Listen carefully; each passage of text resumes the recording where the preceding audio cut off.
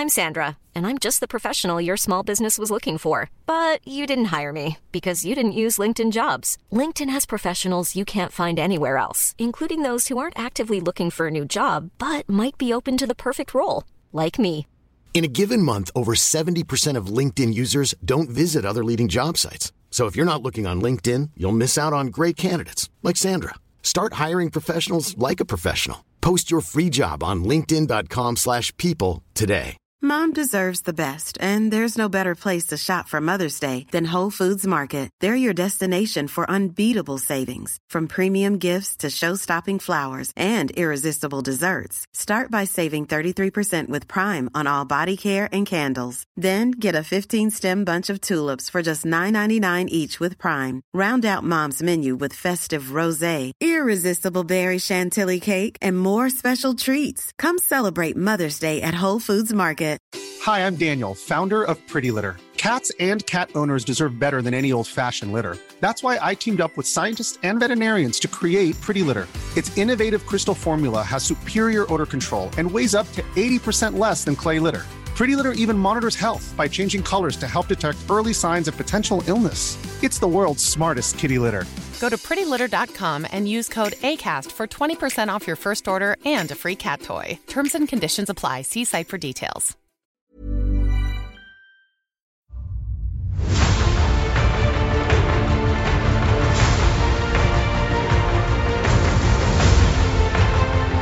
Hi, everybody, and welcome to Blizzard Watch, the podcast where we watch Blizzard like a hawk. We're on them. They are not getting away with anything, except, that we just tell you guys about it. We don't do anything.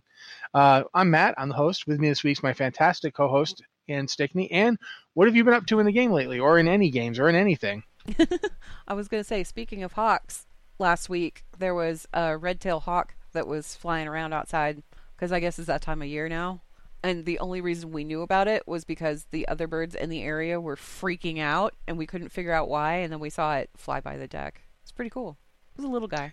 Yeah, I'm still sad that I've never had a repeat of the day that I was walking from my house to the nearby shopping mall. I think you talked about this not too long ago.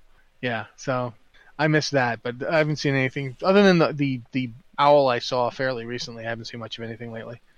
But I've seen a lot of bunnies, and oh yeah, there's bunnies everywhere. We've been taking pictures. They're out and they're mad looking. They look kind of mad. I'm waiting for the baby bunnies to show up, because the baby bunnies always show up within the next month or so. There should be baby bunnies all over the place, and they're so cute. They're tiny. They are. But yeah, baby rabbits are most adorable. It's the time of year where we don't know if it's spring or winter yet, or the weather doesn't anyway, because it changes on a dime. Despite the fact that it's May. The last week or so, I haven't actually been doing a lot of gameplay stuff because I've been doing a lot of organization stuff at home, which involves going through cabinets and things that I haven't gone through in years and years and years, and going, what is this? When did this show up here? This was before I moved back here. Why is this here? And taking things to Goodwill. So yeah, that's been... Oh, and remember I said I was going to get a drone? My drone showed up. I haven't had a chance to play with it yet. I had to charge the batteries on it and everything, and then I got distracted by organization. So I still have to play with it, but I'm very excited. It's small. It's like a little baby drone. I've decided to call it Stanley for no reason. That's not going to I'm sorry. It just hasn't been that exciting, you guys. Not everything can be exciting. I for myself, I'm in the grips of my Assassin's Creed Odyssey addiction again, because they put out a new DLC called The Fate of Atlantis, and it's huge. I still have not finished this DLC. It's that big. And I play a good 2 hours a day, because I do have other things I want to do with my life than play Assassin's Creed, amazingly enough. But it's amazing. They did a lot with the art design. There's a quest in particular. There's one part in this quest where I'm playing as Cassandra. There's one. I don't think I'm spoiling anything to say that she's having a conversation with this character, and he wants her to go out and kill a bunch of people so that this other person will love him. And her response is just dead on perfect for the modern era. She goes, "You think because you're obsessed with this person that they owe you their love? Well, they don't love you, and they're never going to love you." And it's just like, Ooh. yeah, she just, just lays it out on him. And of course he attacks her and they have a fight because it's a role-playing game. So But wait, also, did he want her to kill the other people because they were competition, or because No, the person no, that they no. loved wanted these people dead, or the person that they love is theoretically in danger from these people, so he wants them murdered. So he was saving this Yeah, person. he thinks he's saving this person, but this person has not asked for his help, does not really need his help, and So is it's sort of quite like going to save Moira in Black Rock Depths. Yeah, it's sort of, except not even that. It's more like going to save Maleficent. The person in charge doesn't need you, dude. She's got an army. She's quite capable of coming to me, and she has come to me and say, "Yeah, I want you to kill this person, and if you do it." That's the other thing. There's like real hard choices in this expansion. This is just the first part. There are 2 more parts coming, but just this part, there's a bit in the main game where somebody you love dies. Like, in fact, it happens a couple of times. You lose people that you love. It's something that happens in the story. She flat out offers to resurrect one of them if you kill somebody very important to you. Ooh. And it's like, and I've played through it a couple of different ways. You can choose to do it. You can choose not to do it. There's like ramifications and repercussions either way. It's just like, this is a game that really does actually take the idea of there are consequences to your actions and ramps it up. And I really need to get this game at some point, I guess. They're gonna have, Christmas is coming up. They're gonna have an edition. Well, they usually do like a summer sale type thing on Steam, and I don't know if Assassin's I don't Creed expect is that on because Steam. no, it's But I doubt it usually will when- be because they've got their own thing. But yeah, Usually when they they're do gonna the do it. Steam summer sale, other game companies start throwing things on sale too. well, I know that they had a sale a few months back that was just a if you haven't gotten the game yet sale. I'm positive by Christmas they're going to do another one.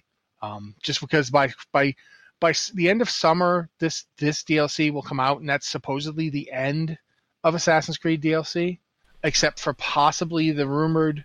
Then There's they a may come rumor out of with them like having. Did they win Game of the Year? I don't remember. No, they were in contention for it, but they Okay. didn't get No, it. it was Red Dead 'Cause again, Redemption 2, didn't it? Yeah. Okay. This is the year where Red Dead Redemption 2 and God of War came out. So yeah, there was a lot of competition. Yeah. But I think it was But it's Red been- Dead it's been Redemption in the 2 hunt. that picked it up. I don't remember. Probably. There's been a lot, like this game has been up there with those games in several award categories. It's just always, one of those 2 is usually the one taking it. Unfortunately, but I think this is one of the best RPGs Chat that's Channel come is out. saying God of War was the one that won Game of the Year. So okay, it was God of War. There were so many good games last year. It's hard to remember. It's really the problem is that it's kind of been a real chock full. Like 2018 was a chock full year in terms of releases. So yeah, this game is kind of got longevity that the other ones don't really seem to have because it has DLC coming out so regularly. God of War doesn't really have anything coming out, so I don't know.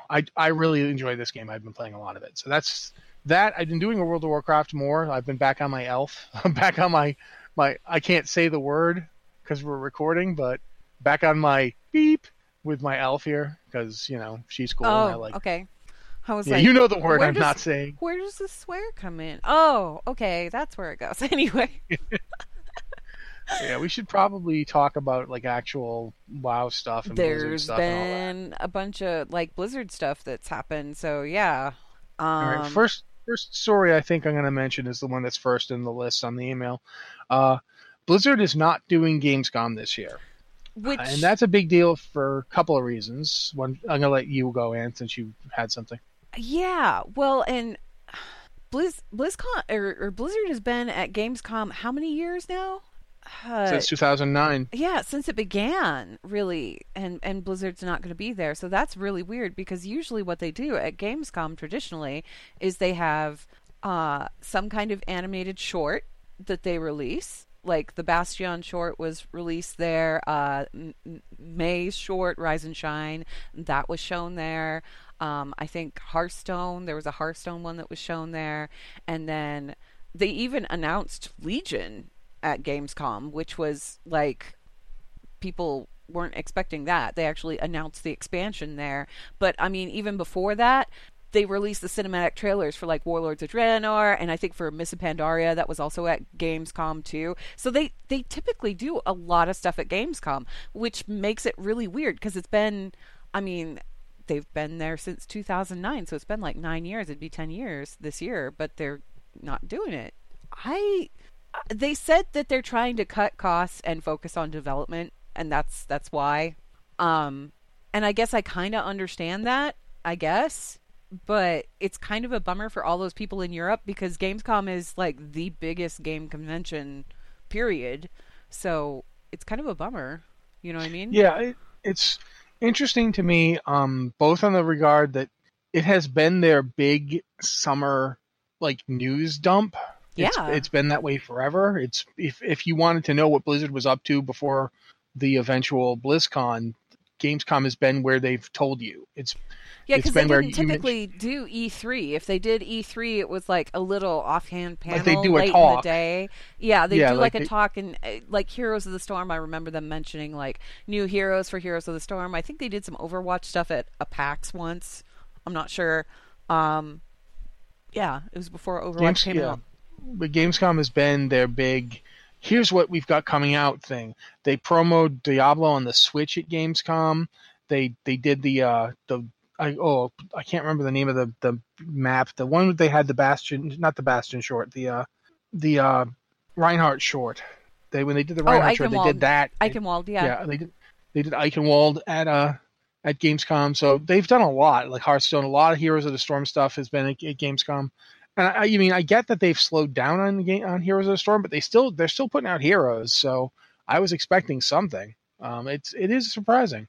I think it was Liz. Liz pointed out that they haven't even we haven't heard anything about Diablo Immortal since last BlizzCon. No, and I think that maybe part of it, when they say that they're cutting costs and focusing on development, I think part of that is, I don't know if they really have any major game releases planned this year. I mean, yes, they're coming out with WoW Classic at some point, but that's not really what I would call a quote-unquote new game release. It's just bringing Classic back, right? And then, there's that, and there's Warcraft 3 Reforged, which again, you can argue isn't a new game. It's an old game that they're revamping and everything and bringing in. They don't have any new IP stuff coming out or anything like that. And judging from, I think that maybe part of it has to do with they had two places where they would do major game announcements. One of them was Gamescom and one of them was BlizzCon, and they would kind of split it between the two.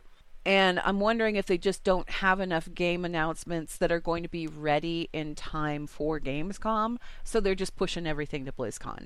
I don't know. I like I said today in a post I wrote that it's this year right now, Blizzard's biggest news story has been that they laid off a bunch of people. Yeah.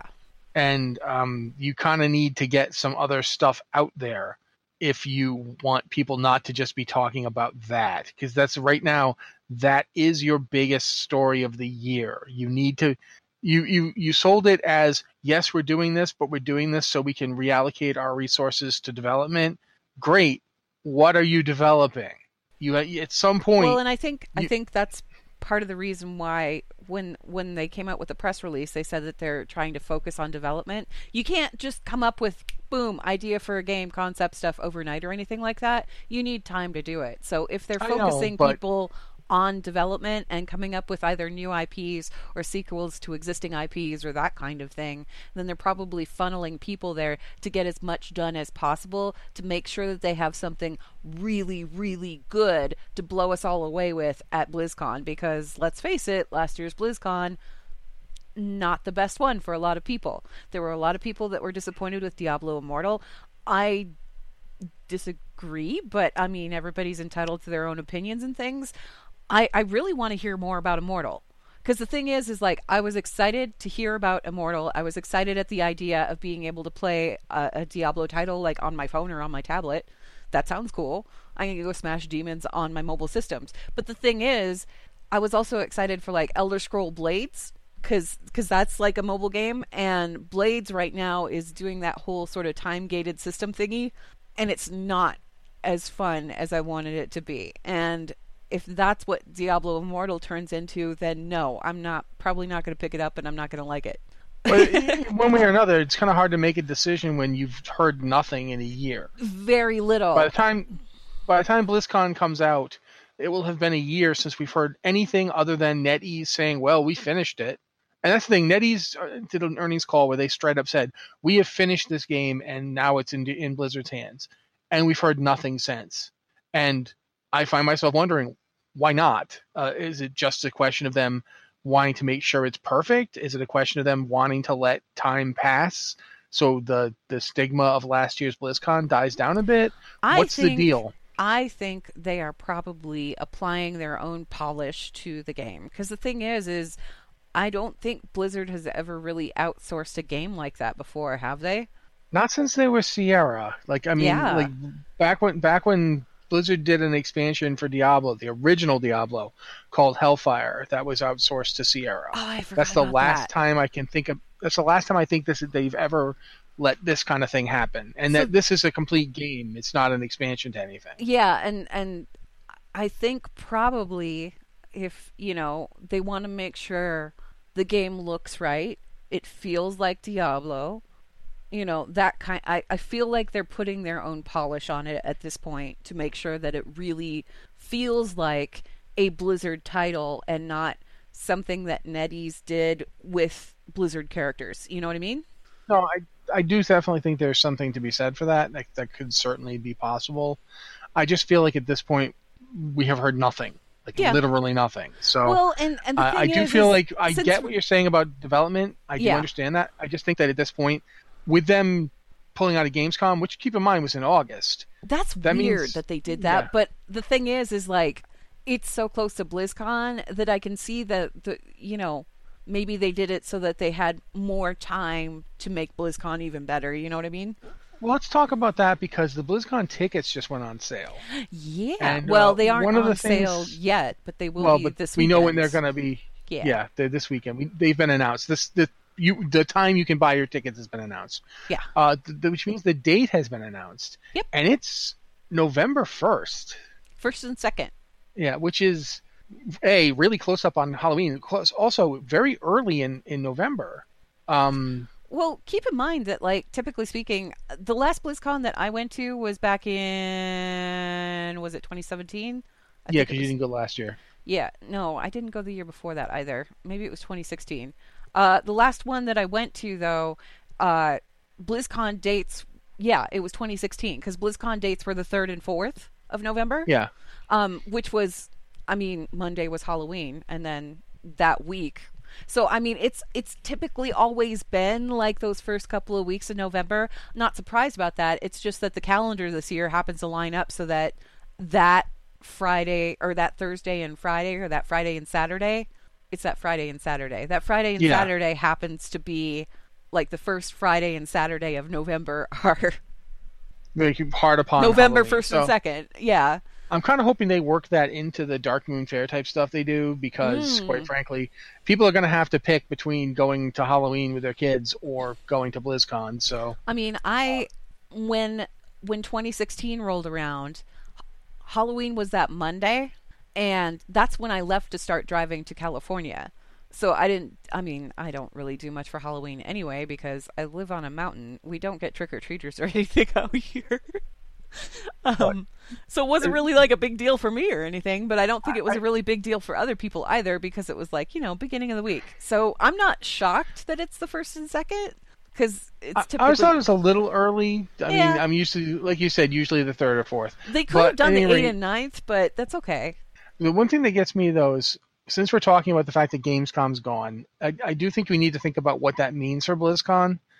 For one thing, it puts a lot of narrative weight on BlizzCon as the place you're going to find out what Blizzard is doing in the future. And there's certain things that I'm almost certain we're going to get. Like, I am positive we're going to hear about Warcraft 3 Reforged, specifically like a release date for it. I am confident they're going to come out with something for that.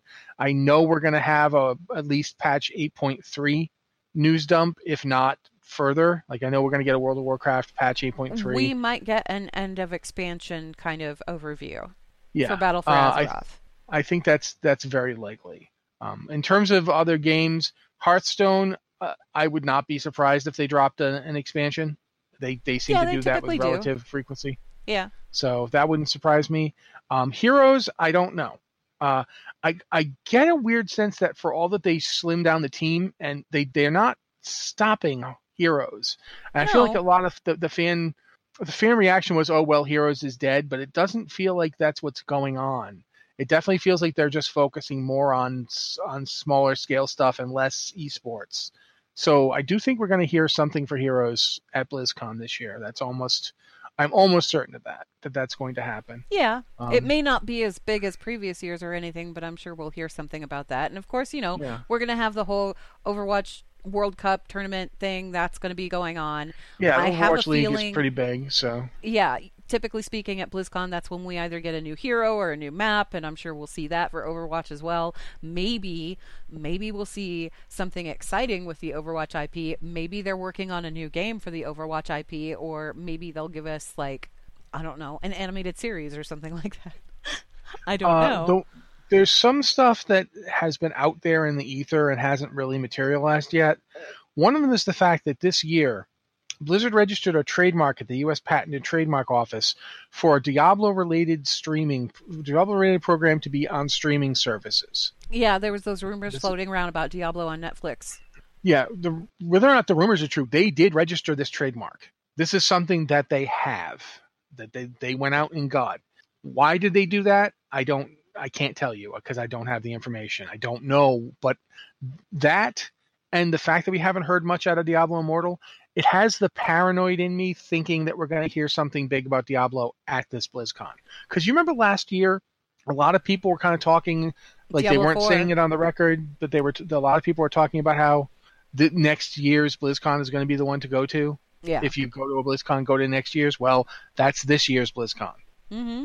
And so I am suspicious. I'm never going to say we're getting Diablo 4 because they have proved me wrong. I am. They're going to give me Diablo 4. And I'm only saying that as a Diablo fan that really wants a game. Like, I wanted it last year, too. And we didn't get Diablo 4 last year, but we got Immortal. So I was kind of excited about that. Plus, they had that neat trailer that had you in it in Barbarian form, which I thought was pretty cool. But, like, yeah, I'm hoping... I think that this would be a good year for that. If Blizzard has that up their sleeves, I really hope they decide to drop it. I hope they decide to imagine how big that BlizzCon would be. Typically the BlizzCon speaking, where they came out and announced Diablo 4. Typically speaking, when Blizzard does a womp womp, they usually come back with a vengeance to make up for it. And I'm going to point at Warlords of Draenor. Not a lot of people were super impressed with that expansion, myself included. We've talked about this like to death, so I'm really not going to mention it again. But they hit us with Legion, and Legion was one of the best expansions we've ever seen. So, I mean, they came back with a vengeance, you know what I mean? And I feel like the same thing is going to apply to BlizzCon here. They never want... BlizzCon is like a celebration of Blizzard, but also like appreciation for its fans and things like that. They want everybody to have an amazing, wonderful time. And last year, that didn't quite happen that way. So I have a feeling they're throwing everything they have into making sure that this year's BlizzCon is just going to blow everyone away. Because that's what they do, you know? I definitely think it's going to be worth watching. They've done a bunch of different kinds of ticketing packages this year, and I'll be upfront, I don't understand them. Like, I looked at it like 3 times going, my brain doesn't say. Since you do, go for it. There's the standard BlizzCon Pass. BlizzCon Pass is going to be $230. It's a little bit of a jump from last year's price, but not too much. And that gets you, the BlizzCon Pass so that you can go ahead and get in and everything. Probably also includes the virtual ticket. They didn't officially announce that, but all the BlizzCon Passes usually include the virtual ticket and all the digital goodies and the goodie bag and all that other stuff. They're doing something different this year with the rewards. They aren't doing the goodie bag, the typical goodie bag this year. This year, when you get your ticket, you can pick from one of 2 statues. There's an Alliance statue and a Horde statue, and they are amazing. And that's... See, I'm disappointed I can't get both so I can make them fight. Blizzard's statues are very nice, and these look like no exception to that. They're really beautiful. They are really beautiful, and I'm guessing, as with, goodie bags that they had in previous years, they will have the statues for sale at some point, like in the BlizzCon store or something. So if you didn't get a BlizzCon ticket, you can still get your hands on the thing. And I imagine they're probably going to be pretty expensive because Blizzard statues are pretty expensive. They're very good quality, you guys. Like, I have a couple, and yeah, I love them to bits. But there's a second tier of passes this year, and this is where it gets a little weird. There's a portal pass. The portal pass is $550, which may make you go, whoa, that's a lot of money. But extra stuff comes with it. You get everything in the basic pass, plus you get an entry to a Night at the Fair event in the Darkmoon Fair area the night before BlizzCon starts. So Halloween in the Darkmoon Fair is what you get with this, and that sounds cool. I mean, if you're not doing anything else for Halloween, that's a pretty cool thing to do. You also get access to a special lounge with video feeds of the panels, as well as a rotating set of Blizzard employees and special guests that kind of show up throughout the day, which sounds a little bit like the press room. For those of you that don't know what goes on with BlizzCon or whatever, usually upstairs there's a press room that people that are in the press and covering the convention can go into, and it has video feed of the convention, and you can set up, there's usually stuff to eat there, that kind of thing, and it's specifically so you have some place far from the madding crowd where you can type and cover panels and that kind of thing. This sounds a little bit like that, minus the whole, everybody's going to be hammering on their laptop thing. But it's kind of nice because it gives you a break from the madness. And there's a lot of madness that goes on. But it also gives you access to the convention halls before the general admission, preferred lines for registration and security, and you get a preferred parking area. Parking is kind of a nightmare. So this is a cool deal. And yeah, it is more money. I mean, $550, that's like almost twice the price, but you get a lot of stuff with it. So if you feel like paying for that, they will have those available as well. And then they also have the BlizzCon benefit dinner. They do it every year. It includes everything from the Portal Pass and the BlizzCon Pass for $750. Plus you also get to eat at a special dinner with Blizzard employees before the show. You get a signed art print and reserved seating for the opening ceremony and community night on the first day of the show. All of the proceeds, the net proceeds for the benefit dinner pass, go to the Orange County Children's Hospital. So it's a charity thing. That's why it's called BlizzCon Benefit Dinner. And that's pretty cool too. I've never done the benefit dinner. I imagine it's probably like you experience it once. It's really cool, as like a treat for you or whatever. But it's a really cool opportunity to sit down and talk with developers and things that you may not have like access to. There's 2 dates for ticket sales. One is on May 4th. That is this week at 10 a.m. Pacific.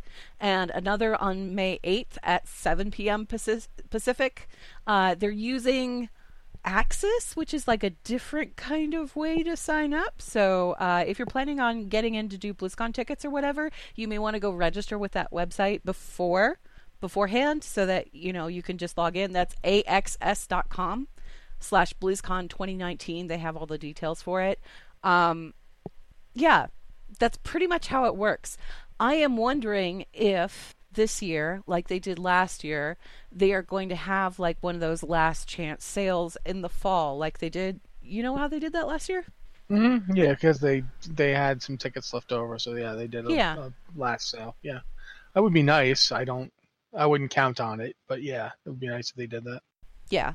It is, it's expensive. It doesn't matter what pass you get, it's expensive. Keep in mind that even the BlizzCon pass that costs $230, on top of that, you still have to pay for like the hotel and the travel and all that other food while you're there and everything else. That's one pass too. The thing is, if you're going with a friend or your spouse or whatever, then you can go ahead and double up on hotel rooms or whatever, pack in with a bunch of people, hang out with your guild, that kind of thing.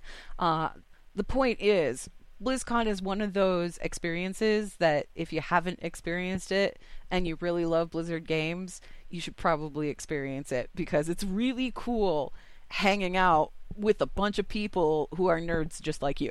And that's really all I have to say about that. I don't know about that Portal Pass thing. I understand it. Like, I get it because the whole tiered pricing thing for better perks. Okay, I get it. This is the first year they've done that, though. So I'm curious how that's going to work out. Yeah, I'm barely. I'm at the point where I'm sitting here trying to figure out if I can possibly afford to go to this thing once in my life. But there's no way I'm doing the Portal Pass. I cannot justify that money. I don't have it. But yeah, since we talked about that, that's pretty cool. We should talk about another WoW related thing. WoW Classic. They've been talking a lot about it. I feel like we're going to get a beta test any day now, because they were doing the closed alpha for internal alpha thing. They're doing the employee one. I'm pretty sure we're going to hear about our friends and family fairly soon. Mm-hmm. But in the meantime, I think you wrote this story in. I'm not sure, but they basically okay. Like I said, however, I have looked over this stuff, so they're not going to do the rollout in stages in terms of gear quality. It's not going to be like the gear comes out in the form it was when it first launched and then gets patched as the expansion rolls along, like, as the game rolls along. It's going to be the patch 1.12 version of every item. Yeah. So the final form before Burning Crusade came out.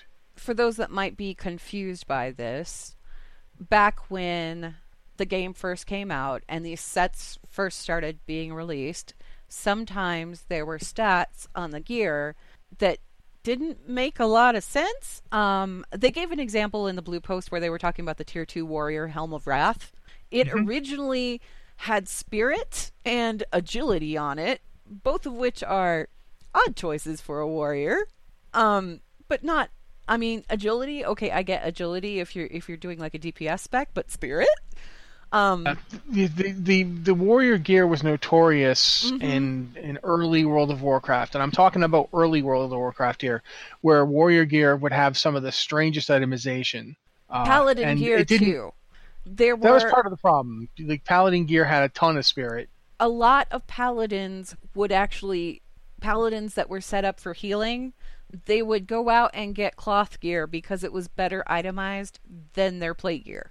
A lot better. Yeah. I mean, there's a dress that dropped in AQ. Yeah. That the paladins and priests were literally knifing each other in alleys. Fighting over, viciously fighting over. And, for every priest who would be like, that's a cloth piece, it's for me, there'd be a paladin going, it's the only good piece for my healing set. And I'm healing here, so I have to get it. We had a druid. We had a druid who was playing Boomkin, which was not really something that you did in vanilla. Usually if you were a druid in vanilla, what you did was you went healing, and you threw all your points in healing so that you could get Innervate. And you'd get Innervate so that you could cast it on other people. It was just, druids were not that great in vanilla. For a while. They did a couple of passes where they came out better and they started working better, but because everybody had that initial impression that druids were there pretty much for healing and they weren't really up to pumping out raid DPS or that kind of thing, the other two specs really weren't looked on as favorably. So we had a druid in my guild who went to, I think it was Blackwing Lair. They took the cloth helm off of Nefarian, and I forget the name of it. It was like a turban or something like that. And the casters were fighting over it, and they gave the cloth spellcaster DPS helm to the druid. And there was like a giant explosion about that, and people were really upset about that. Point is, gear was really weird in Classic because it was a brand new game. Things like stat weights and what stats are good for which thing, it was all stuff that hadn't really been, basically, if you wanted to know, if you wanted to know what was good for your gear, there was one guy on the forums who probably had a spreadsheet. Yeah. That you would go look at, and then another person would argue that his spreadsheet was not good and you shouldn't use it.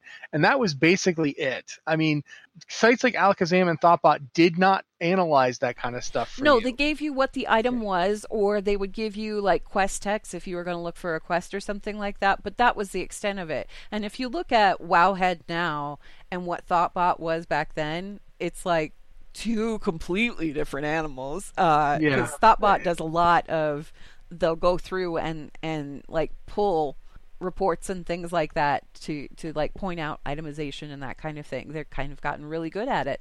So the point here is, though, that the database that they're pulling from, and this is why I think this is happening. I mean, yes, part of it is because like of the reasons that they listed in the blue post, but I think that the other part of the reasons is, or the other part of the reason, the one that they didn't really say here, back at BlizzCon, they had this whole thing about how they were building Classic, and the template that they found of Classic that they are using to recreate the game is from 1.2. So all of the 1.12. Yeah, 1.12, excuse me. All of the gear, all of the items, everything that exists in that database has already been updated to be itemized for 1.12. That's the version of it. It doesn't have the older versions in it. That's really not a terrible thing because nobody really, I mean, warriors don't really want spirit on their gear to begin with, so it's kind of cool like, that there's like a very few artifacts of the game that made it as far as 1.12 in terms of wonky itemization. One of them is something like the Edge Master's handguards, which were mail gloves that every warrior wanted. Yeah. Because they had weapon skill boosts on them. This is back before expertise existed. You got to remember, expertise is a stat that's been going for years, but it existed at a very specific time to do much of the same thing. But this is before even that. The Edge Master's handguards you had to level your weapon skill. Yeah. Edge Master's handguards had bonus weapon skill on them for several weapons. As a result of that, they made it so you didn't miss, and they helped you change the table on bosses. So they were amazing tank gloves. Yeah. A lot of tanks would wear them on anything where threat was an issue. Tanks would drop a set piece to wear these gloves. Those are going to be in 1.12 because those made it all the way to the end of the game without getting changed. But let's, like Anne mentioned, the warrior helmet with spirit. There was a lot of like leather that didn't have agility that they then put agility on because instead it had attack power on it. And if there was leather with attack power on it, warriors would take it. And yeah, in the example that they say in the blue post, originally that Helm of Wrath, it had spirit and agility on it. In 1.5, that stat budget was changed to stamina, strength, and defense, along with because it was a tanking hat, elemental resistances, because everything in there had elemental resistances. And then in patch 1.7, the amount of defense on the helm was reduced. In 1.8, the 5-piece set bonus that included the helm, it was fixed to work with Whirlwind, and in 1.9, it got a better look. They had an art update. And they had an art update on all of those sets. But, like, WoW Classic is just going to take that last version of the item. So you're not going to see any wonky stuff that's got spirit and agility on it or whatever. Trust me, I actually I'm more happy about the fact that the art update is getting in. Yeah. Because trust me, as cool as it might be to get to go see the Molten Core gear looking the way it originally looked. It was really ugly, you guys. Yeah. It was so ugly. The Wrath set looked like a set of level 60 greens. Yeah. For a while before they updated it. The preset was pretty. It was you know the dresses that you can get in AQ40, the ones with the cutouts on the side, the little bikini top thing? It was that, but it was an orange one. And I thought it was really pretty, but my friend that got it, he played a Forsaken priest, and it looks real weird on a Forsaken. So, yeah, when they updated it and changed what it looked like. I mean, there's a lot. There's a lot that they changed and they updated from the point where the game was released to where we saw it in 1.12. And since stuff like graphic updates, art updates, that doesn't really affect gameplay or anything like that. So, okay, don't care. The stuff with the stats and how the stats changed, honestly, you should be thanking your lucky stars that we're getting the 1.12 version because the original versions really weren't that great. In a lot of cases, it's minor, but in a lot of cases, it changed the set to actually be useful. So, yeah. But I don't think if you were expecting them to come out with like the earlier terrible stuff and then patch it throughout the expansion and throughout the game as they went on, you're going to be disappointed. So be aware up front they're not doing that. And I don't blame them. This is already a ton of work to bring back a game from 2004. I don't think they should actually have to do all the work they did back in 2004. I do think at some point that you have to be aware of compromises being made so that this thing can actually happen. And that, like I said, there are limits to how far back they can go because that original template that they found, it was the 1.12 template. So there was already some stuff in there that was lost. And we don't I don't think they have anything older than that. It was, when they talked about it at BlizzCon, it was a really fascinating panel, but when they talked about it at BlizzCon, they kind of lucked into it. They lucked into finding it. It was like in a garage somewhere where they it was like on some old server blades or something along those lines. They really lucked into finding it, and they were really lucky that they found it because it was like the only one that they found. So that's how that's going to work. Okay. Pretty much one last story we can talk about really fast, and then we can get on to some emails. Blizzard recently banned a bunch of players for altering the World of Warcraft displays in their game, and then they unbanned them because the things that they did weren't tremendously harmful. It's basically like changing the way that older armor sets look on your character, or lighting, or what have you. It's still stuff that's been prohibited for a long time. In fact, going back to Classic, back in the original days, that's when they made this stuff bannable, because people were using similar stuff to alter the game world. And the one I remember, it's model swapping software. So basically, you have your character, it looks a certain way, and there are certain add-ons and things that you can get from people. And this is against the terms of service. You're not supposed to do this, but there are people who will get this stuff and make it so that their model looks prettier. Kind of customize their model a little bit. So like that awkward vanilla gear that stretches weird on a character, they kind of resized it so it looks correct. And there were some people who said, hey, you know what? If I can change what the model looks like, then I can make the flag in Warsong Gulch look 3 times its size so I can see where it is on the map at any given point in time. Yeah, there are people who did that. The one I remember, because I remember people getting banned for it at the time, was people were making nodes for, like, I think at the time it was Arcanite, the old Arcanite nodes. They were making them like massive. So you could see them from across the zone. It didn't make them easier to click on, but it made it easier to find them. And keep in mind that at the time, people were desperately trying to mine that stuff. Yeah, so, it was really... you couldn't share nodes or anything like that. If you found it, you found it.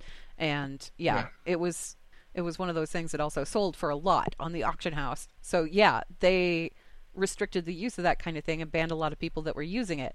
People are still using it. They've just found ways around it, and some people are still using it just for, doing model edits or whatever. Some people are using it for slightly more adult purposes. Some people are apparently using it to cheat the game. And it's the kind of software that could let you do things like botting and automation and things like that Blizzard really frowns on. So basically, they did this wide sweep thing where anybody that was using this type of software was like banned. And then the hue and outcry piped up because there were a lot of people who weren't using this for any kind of malicious purpose or anything. They just wanted to make their gear look right. So they reversed the bans, and I think they turned it into like warnings for the people that were using the model stuff. Yeah, they did. And I understand, like, as somebody who I don't use a lot of old vanilla models for the very reason a lot of these people were using this software, because they do sit weird. They look strange on your character. They're stretched a little oddly, particularly with the new models that came out when they revamped the models in Warlords of Draenor. Some of the gear doesn't look like it used to. It stretches odd because the models themselves have kind of changed their shape and how they stand, or, how their bodies are put together, that kind of thing. And it doesn't look quite, quote unquote, right. So people want to tweak it. They want to make it look pretty. I don't see anything wrong with that. But the thing is it's really hard to delineate between people that are using this for innocent reasons because they want to make their characters' old gear look pretty, and people that are using it for botting. Right now, for instance, if you're watching the stream, and if you're listening to this recorded, you're not, but if you're watching the stream, I've brought up one of the breastplates in question on my character, so you can see it. You can see what the problem is. Hold on, I will tell you exactly what it is. Oh, that's It is the glorious breastplate. Yeah. And as you can see, I glanced at it, and I could tell you what it was. You can tell you can just tell by looking at it. It sits. I need help. I know what these set pieces are by looking at them. Okay. Anyway, but it's. I get why people do it. They want their character to look pretty, and this is something that I've talked about before when I strongly advocate that they drop like the transmog limitations and offer more options and customization, that kind of thing to transmog, because people are really, really into making their character look nice. That's what this all boils down to, is just people want to make their character look nice. The thing is, it's not even just a question of making it look pretty. It's making it look right, for lack of a better word, making Correct. it look like, why am I wearing a breastplate that looks like a really bad halter? Why are my pauldrons floating 3 inches above my character's shoulders? So I understand that there's a limited amount of resources Blizzard can put into constantly fixing every graphical tweak imaginable, especially in a game that is, that's been around since 2004. There's going to be times where you're just going to have to accept this kludge is good enough. And I get why people want to run software to fix it. I certainly would like to, but unfortunately, it has too many other ramifications. It can do too much else. So, yeah, if you're going to do it, don't do it, because you're going to end up getting banned. They're going to ban people next time, and they're going to be serious about it. Yeah. They've given people the warning. Don't rely on getting a warning before you get banned. Just don't use it. I know it's annoying, but don't use it, because Blizzard can't differentiate between whether or not you're making your shoulders sit correct or your pauldrons sit correctly on your shoulders or you're botting. And they're going to assume botting. It's against the terms of service. That's pretty much it. That's what it boils down to. It's against the terms of service. So they have full authority to go ahead and do that. So don't risk it. Just don't risk it. I would say, though, as like an addition to that, to Blizzard, maybe when you're done doing all of these model updates, because I know that Goblins and Worgen are on the list here, and we haven't heard anything more about that in a while. I keep expecting to hear more about that, and we haven't. Yeah, just 8.2.5 was the last we heard about that. Mm-hmm. But when they're done with all of those model updates, I'm wondering if they could get a team that could go back to those Vanilla and Burning Crusade era models, because really Wrath was right where it started getting good and it started looking decent. It's just the really old stuff that looks weird, because it was from, the original couple of expansions of the game, the original game and then the first expansion, because the first expansion, most of the gear in the first expansion was just reused models from the original. It would be nice if they could go back and like update those, and it doesn't have to be like a full graphic update or anything. Just tweak them, make them look right. That's all. Yeah, I mean, you can see what people are doing with the software to make them sit properly. It's a lot of work, but it's not like it requires you to go back and completely redesign the model. It's a question of making it sit properly. So, but yeah, I guess at this point we should probably try to do at least a couple emails. Yep. If you have an email for the show, please send it to podcast@blizzardwatch.com with the subject line podcast or Blizzard Watch in it, so we know it's for this show. Anne usually reads them for us, so if you don't mind taking it on, Anne. Okay, our first email is from Anonymous, and they have written a novel. So I'm going to read the TLDR that they helpfully put at the top of the email here. They said, "Hello, Blizzard Watchers. TLDR. Do you think the Alliance will get a new or repurposed capital city to deal with the influx of people in Stormwind?" The novel goes on to point out that Stormwind is not just the human capital now. Survivors from Darnassus are there. Survivors from Gilneas are there. There's a lot of different groups that are in Stormwind right now. And what they're wondering is, like, if the Alliance is going to get, do we think that the Alliance is going to get a new capital city to deal with that? What do you think, Rossi? I don't know, because I honestly don't think the status quo of this expansion can last forward. I don't think the Night Elves would accept losing Kalimdor. It's their home. It's been their home for 10,000 years.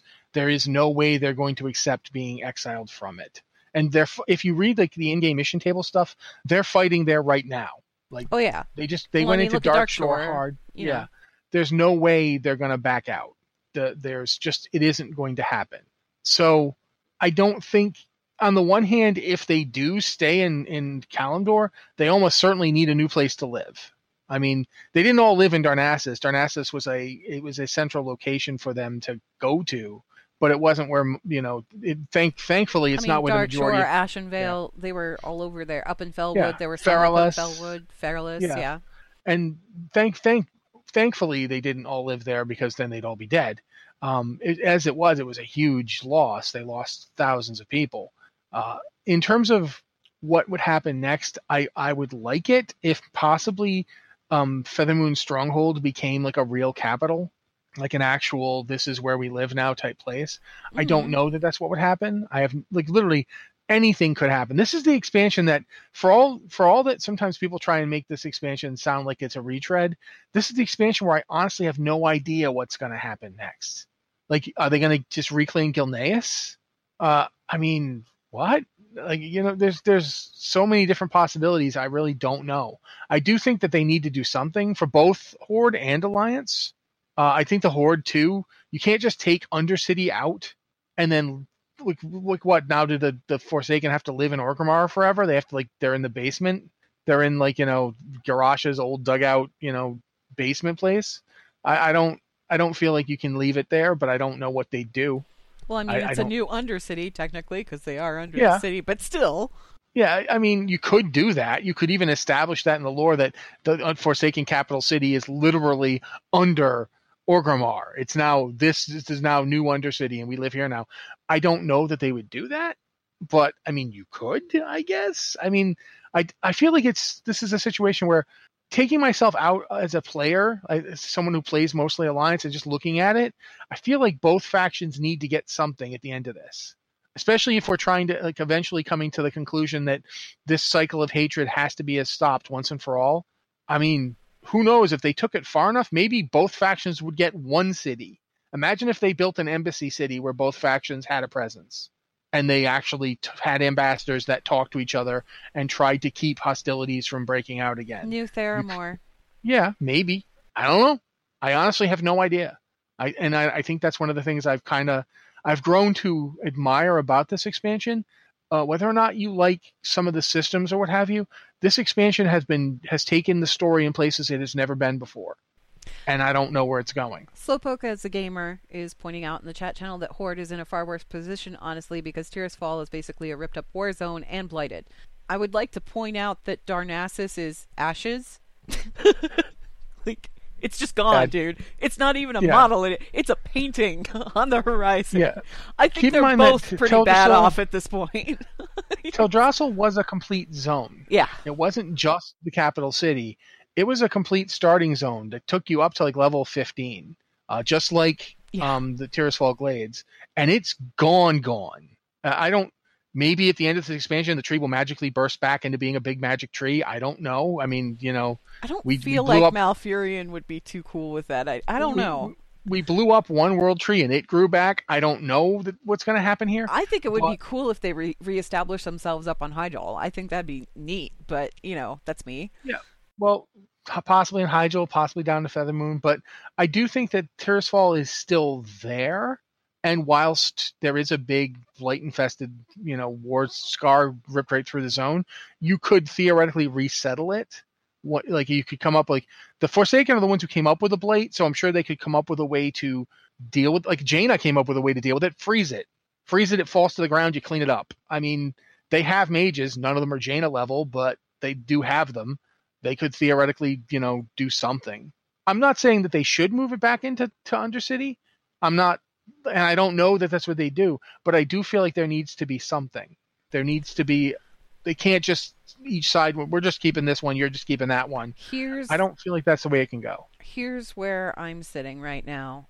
I feel like the Alliance should either take back Gilneas, because Gilneas has a bunch of really fascinating art assets and stuff that really haven't been utilized a lot. And I love the buildings and I love the way it looks. And I think it would be really cool if Gen finally got his kingdom back, because it would be great if Gen finally got his kingdom back. I'm just saying, I really like Gilneas, but in the event that Gilneas is not a possibility, I think it would be cool if they pulled in the Red Dragonflight, cleared out Lordaeron, and established it. Rebuilt Lordaeron as an Alliance stronghold. I think it'd be neat. Do I think they're going to do that? I don't know. But I think that the way things are right now, I don't think they're going to keep everybody in Stormwind. And I don't think that they're going to keep everybody in Orgrimmar either. I think there's far too much going on with fluctuating tensions with Sylvanas and what Sylvanas is doing, and we don't know where that's going to end up at the end of the expansion. We don't know if people are still going to be okay with her being war chief, or even okay with the Forsaken being in the Horde at all, for that matter. So it's kind of too early to say anything. And I know, Rossi, you mentioned this too. This is the first expansion in a very long time where it's not clear what direction that they're going. And I feel like I have to point out that the writing staff that they have for this expansion, the people that they have in creative development for this expansion, it's not a brand new crew, but a lot of the old names that were responsible for prior expansions. You got Kosak, he's over on Hearthstone now. Mickey Nielsen, he's gone. You've got, Metzen retired. Let's see, who else was in there? James Waugh, he's working for, he's doing Star Wars stuff now, I think, if I remember correctly. We lost Rob Pardo a while back. Rob Pardo's gone. A lot of the old old guard that originally came up with these stories and did the story development stuff and wrote these expansions and stuff, they're not there anymore. And we've got a new team of people that are working on this stuff and kind of directing this stuff. Obviously, Afrasiabi, he's been there. I mean, he's been there for a long time. Yeah, he's there right now, yeah. But we got, like, Steve Danuser. We've got, there's a lot of new people. Steve isn't that new. No, he's been working there for a while. He's been working there for a while. But... in between torturing me about getting shoulders, he's been there. But you just kind of have to look at the context of when we were looking at these old stories and how these old stories used to work. And I don't know about you, but when I was looking at them, what I was looking at were the stories that came before. Because typically, with any author, when they have a pattern to their writing. There's just a pattern to their writing. And if you can kind of differentiate that pattern, you could kind of see where the story's going to go. I don't know where the story's going to go right now because I don't know these authors. Yeah, it comes down to, are they willing to break what's been part of WoW forever? Are they willing to deviate? I think they How absolutely far are they willing? I think they absolutely are. And I think that the start of Battle for Azeroth has really proven that. But there's still a question of how far. Because there's one possibility for this that they could do that I think would literally shock everyone. I don't even think I would. I think my jaw would drop, hit the floor, and go through the floor if they did it. And that possibility would be at the end of this expansion, there's no more Alliance and no more Horde, and just everybody is working together. Can you imagine if they did that?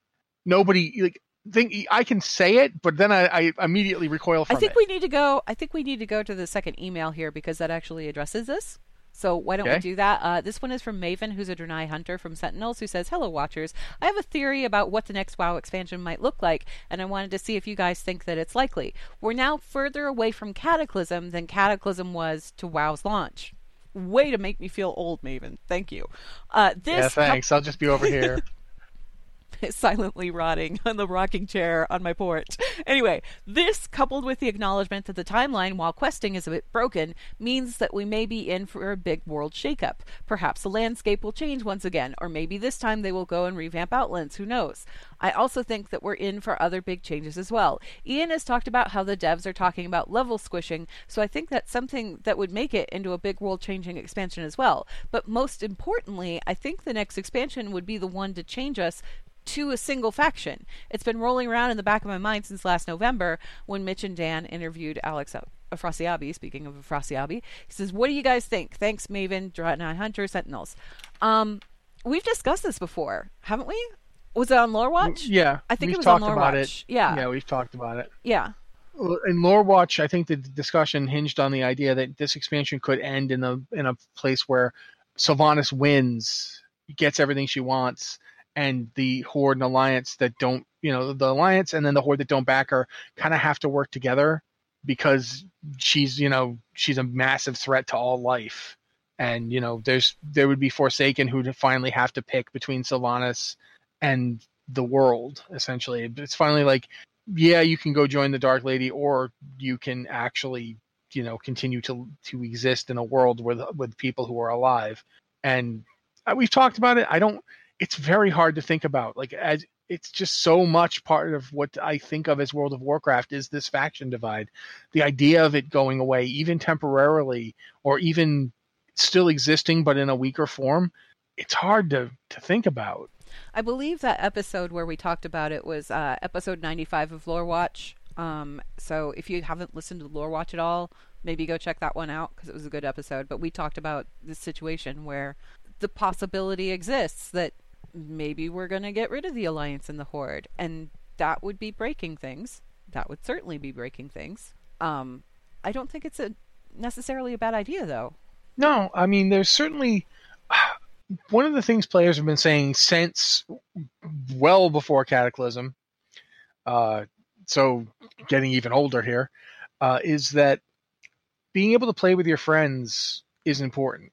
And making it so my friend really wants to play an orc, so I can't play the night elf I've always wanted to play, kind of isn't good. It doesn't feel good. For all it preserves, there's a certain flavor to World of Warcraft. There's a flavor to the setting, and you want to keep it. But at what point, we're always hearing that games trump story when it comes to things that, you know, we want to have, but that we don't get. Why can't we for once have game trump story when it's something we want to have that's a game mechanic and not a story mechanic? And I feel like that I should point out, this goes all the way back to vanilla. Because in the original iteration of the game, you could roll Alliance or you could roll Horde. There was no faction switching. There was no character switch. You couldn't pay. You also couldn't pay to move a character from server to server. You made a character and that was your character. And that was that.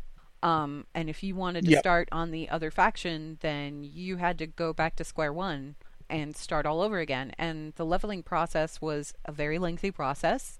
It involved a lot of... I love the leveling guides from back then, because it was basically get to level 40, go to Desolus, now grind on these skeletons until you hit level 42. There was all these sections where it was like, the fastest way to do this is go to this area and kill these mobs for X amount of hours.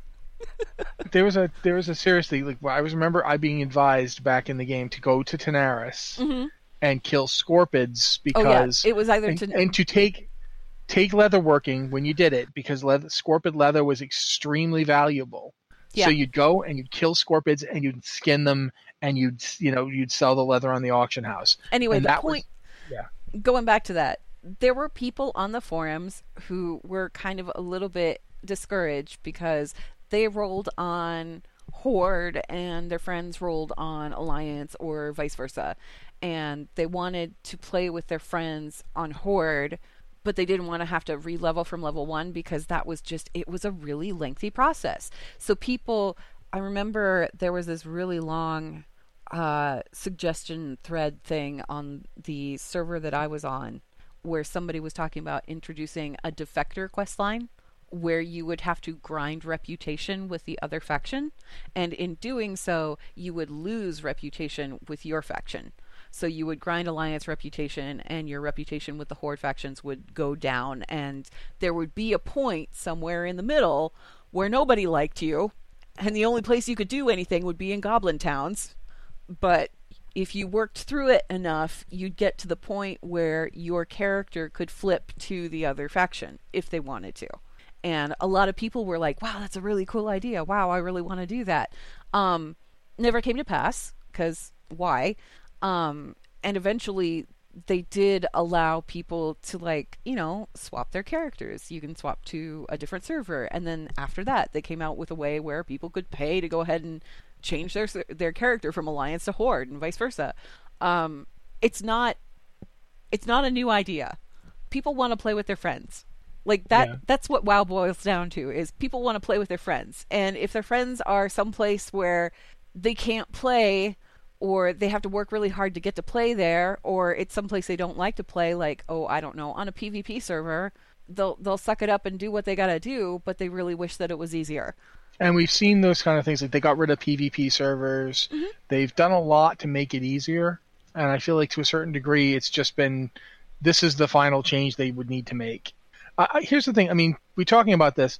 There's a reason I play a ton of Warriors. People make fun of it. They think it's goofy on my part, but it all started because I played in vanilla. And I had friends, every time I'd meet somebody who wanted to play WoW, they were on a different server. And back then, I couldn't change my character to be on their server. There was no way to do that. The only time you could move servers was when they did specific server migrations to beef up the population on a server. So I had to roll again and again and again. That's why my original 6 warriors were all just me wanting to play with friends. Yep. That's it. So these things, the changes can happen. I think this would be the change that I still don't quite expect it. I don't think it will happen, but at the same time, I'm like, why can't I think that it will happen? Am I too used to the way things have been? Am I that donkey that has so much weight on its back that when it takes it off, its spine is bent, and that's the only time the donkey knows that the weight's been taken off? I don't know. I just feel like the end of this expansion needs to shake things up. I think you're right in that some big changes feel like they're coming. I just don't know what they are. I certainly don't know if it's going to be a level squish. They've talked about level squishing. That doesn't mean they're going to do it. It certainly doesn't mean they're going to do it this expansion. But it is something they've discussed. At this point, I feel like we're almost heading into World of Warcraft is going to be a World of Warcraft 2.2, like World of Warcraft 2 without being World of Warcraft 2. Like I feel like they've done that before, in fact. Like we're actually kind of on World of Warcraft 4 or 5 right now. So yeah, I definitely think there's something to your question. I think there's definitely something big is coming. This game came out in 2004. It's 2019. It's 15 years old. If this game wants to continue being a powerhouse and being something that can pull in players, it needs to keep evolving.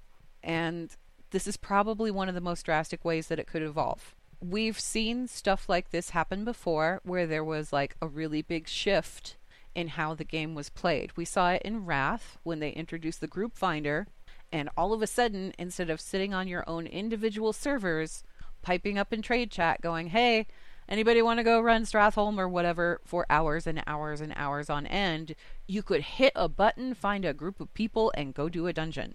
That kind of changed how people played in a really significant kind of way. And at this point, it's hard to imagine what it was like before that.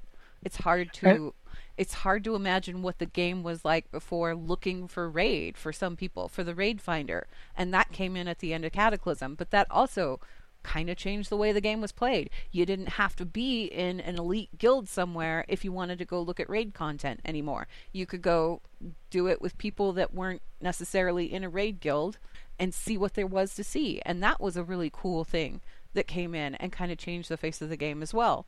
Let me ask you this, because I know we kind of have to close up fairly soon, but yeah, we're running over, but I don't care. This is a good topic. Let me ask you, do you think the fact that WoW Classic is going to exist frees them up? Yeah. It makes it like they Absolutely. can finally let go of these things? Absolutely it does, because in WoW Classic you have a snapshot of that game as it used to be, and World of Warcraft was built on the foundation of Alliance versus Horde. It was built from the ground up. But even back in vanilla, like prior to Battlegrounds, the Horde and the Alliance weren't really at each other's throats so much. There were zones where maybe it happened a little bit, but there were quests out there. Thrall would send you out to go save Magni's daughter in an attempt to improve Horde relations with the dwarves. Like, there was points where they were kind of trying to reach out and make this whole resolution happen, and then it never happened. And every expansion after that, it's been, these guys are at each other's throats. Oops, there's a big bad. We should unite and fight the big bad. And then after that, there's like a little period of calm, and then everything all breaks loose again. You saw it with Burning Crusade. We went to Outland. We all worked together to beat Kael'thas and everything that was going on with that. And then we came back, and in Wrath, we had like that period of calm where everybody was working towards defeating the Lich King. But at the same time, we had Garrosh in there who was, bringing the tensions up to a head. And in Cataclysm, it kind of exploded a little bit. And then everybody had to work together to get rid of death. It's a cycle. That cycle can only happen so many times before people get really tired of it. And I know that the game was built on a foundation of Alliance versus Horde, but maybe it's time to evolve beyond that and do what they've been kind of quietly trying to do with every expansion since. Give people more opportunities to play with each other. That's all. That's how I feel about it anyway. Sorry. Yeah, I nothing to be sorry I'm about. really passionate about this topic, okay? I don't think we're in disagreement. My thing is just the weight of contemplating that shift kind of always throws me. Like, I think about what it would be like if I could just play with my Horde friends without having to listen to the endless back and forth discussions of which side is better and just play. Yeah. Like, I'd like to just have that be there. So yeah, I don't think that I'm in disagreement with any of that. I would love to. I think at this point, it could happen with WoW Classic out there. If you don't want that, if you want to go back to the original, if you want it to be Horde versus Alliance, there's the place for you. So I feel like maybe that's the one last thing we needed to be able to make that switch, to be able to have that evolution. You needed that snapshot of the way it used to be, so people can have that experience if that's what they want. I feel like we're on the brink of something really big, and I feel like whatever that next expansion is going to be, it's going to be something that completely blows us all away in a, wow, I can't believe they're doing this kind of thing. No pun intended, but, wow. No, gotcha. Anyway, that wraps us up for emails, though. We are running over, so we should probably wind up the show here. Blizzard Watch, it's made possible due to the generous contributions at patreon.com/BlizzardWatch, and your continued support means that this podcast site and community is able to thrive and grow. Blizzard Watch supporters enjoy exclusive benefits like early access to the podcast, a better chance at having your question answered on our podcast or the queue, and an ads-free site experience. Thank you, Anne. Guys, again, this has been the Blizzard Watch podcast. If you have a email for the podcast, please send it to podcast@blizzardwatch.com with podcast or Blizzard Watch in the subject line. And if you can, try and cut it down to a TLDR. Please do. I mean, we love getting your emails, but when they're as long as some of them are, it's real hard to answer them. I mean, you saw what happened just with this show. So, yeah. We like to go off on tangents anyway, so, whatever. Just give us a TLDR so we got the gist of it. We're good. Yeah, that helps. But yeah, this has been the show. Thank you guys so much for listening. We're so glad you guys are here every week, because otherwise this would just be the two of us talking. And while that's fun, it's not a podcast. We're going to be here next week, so we hope you are too.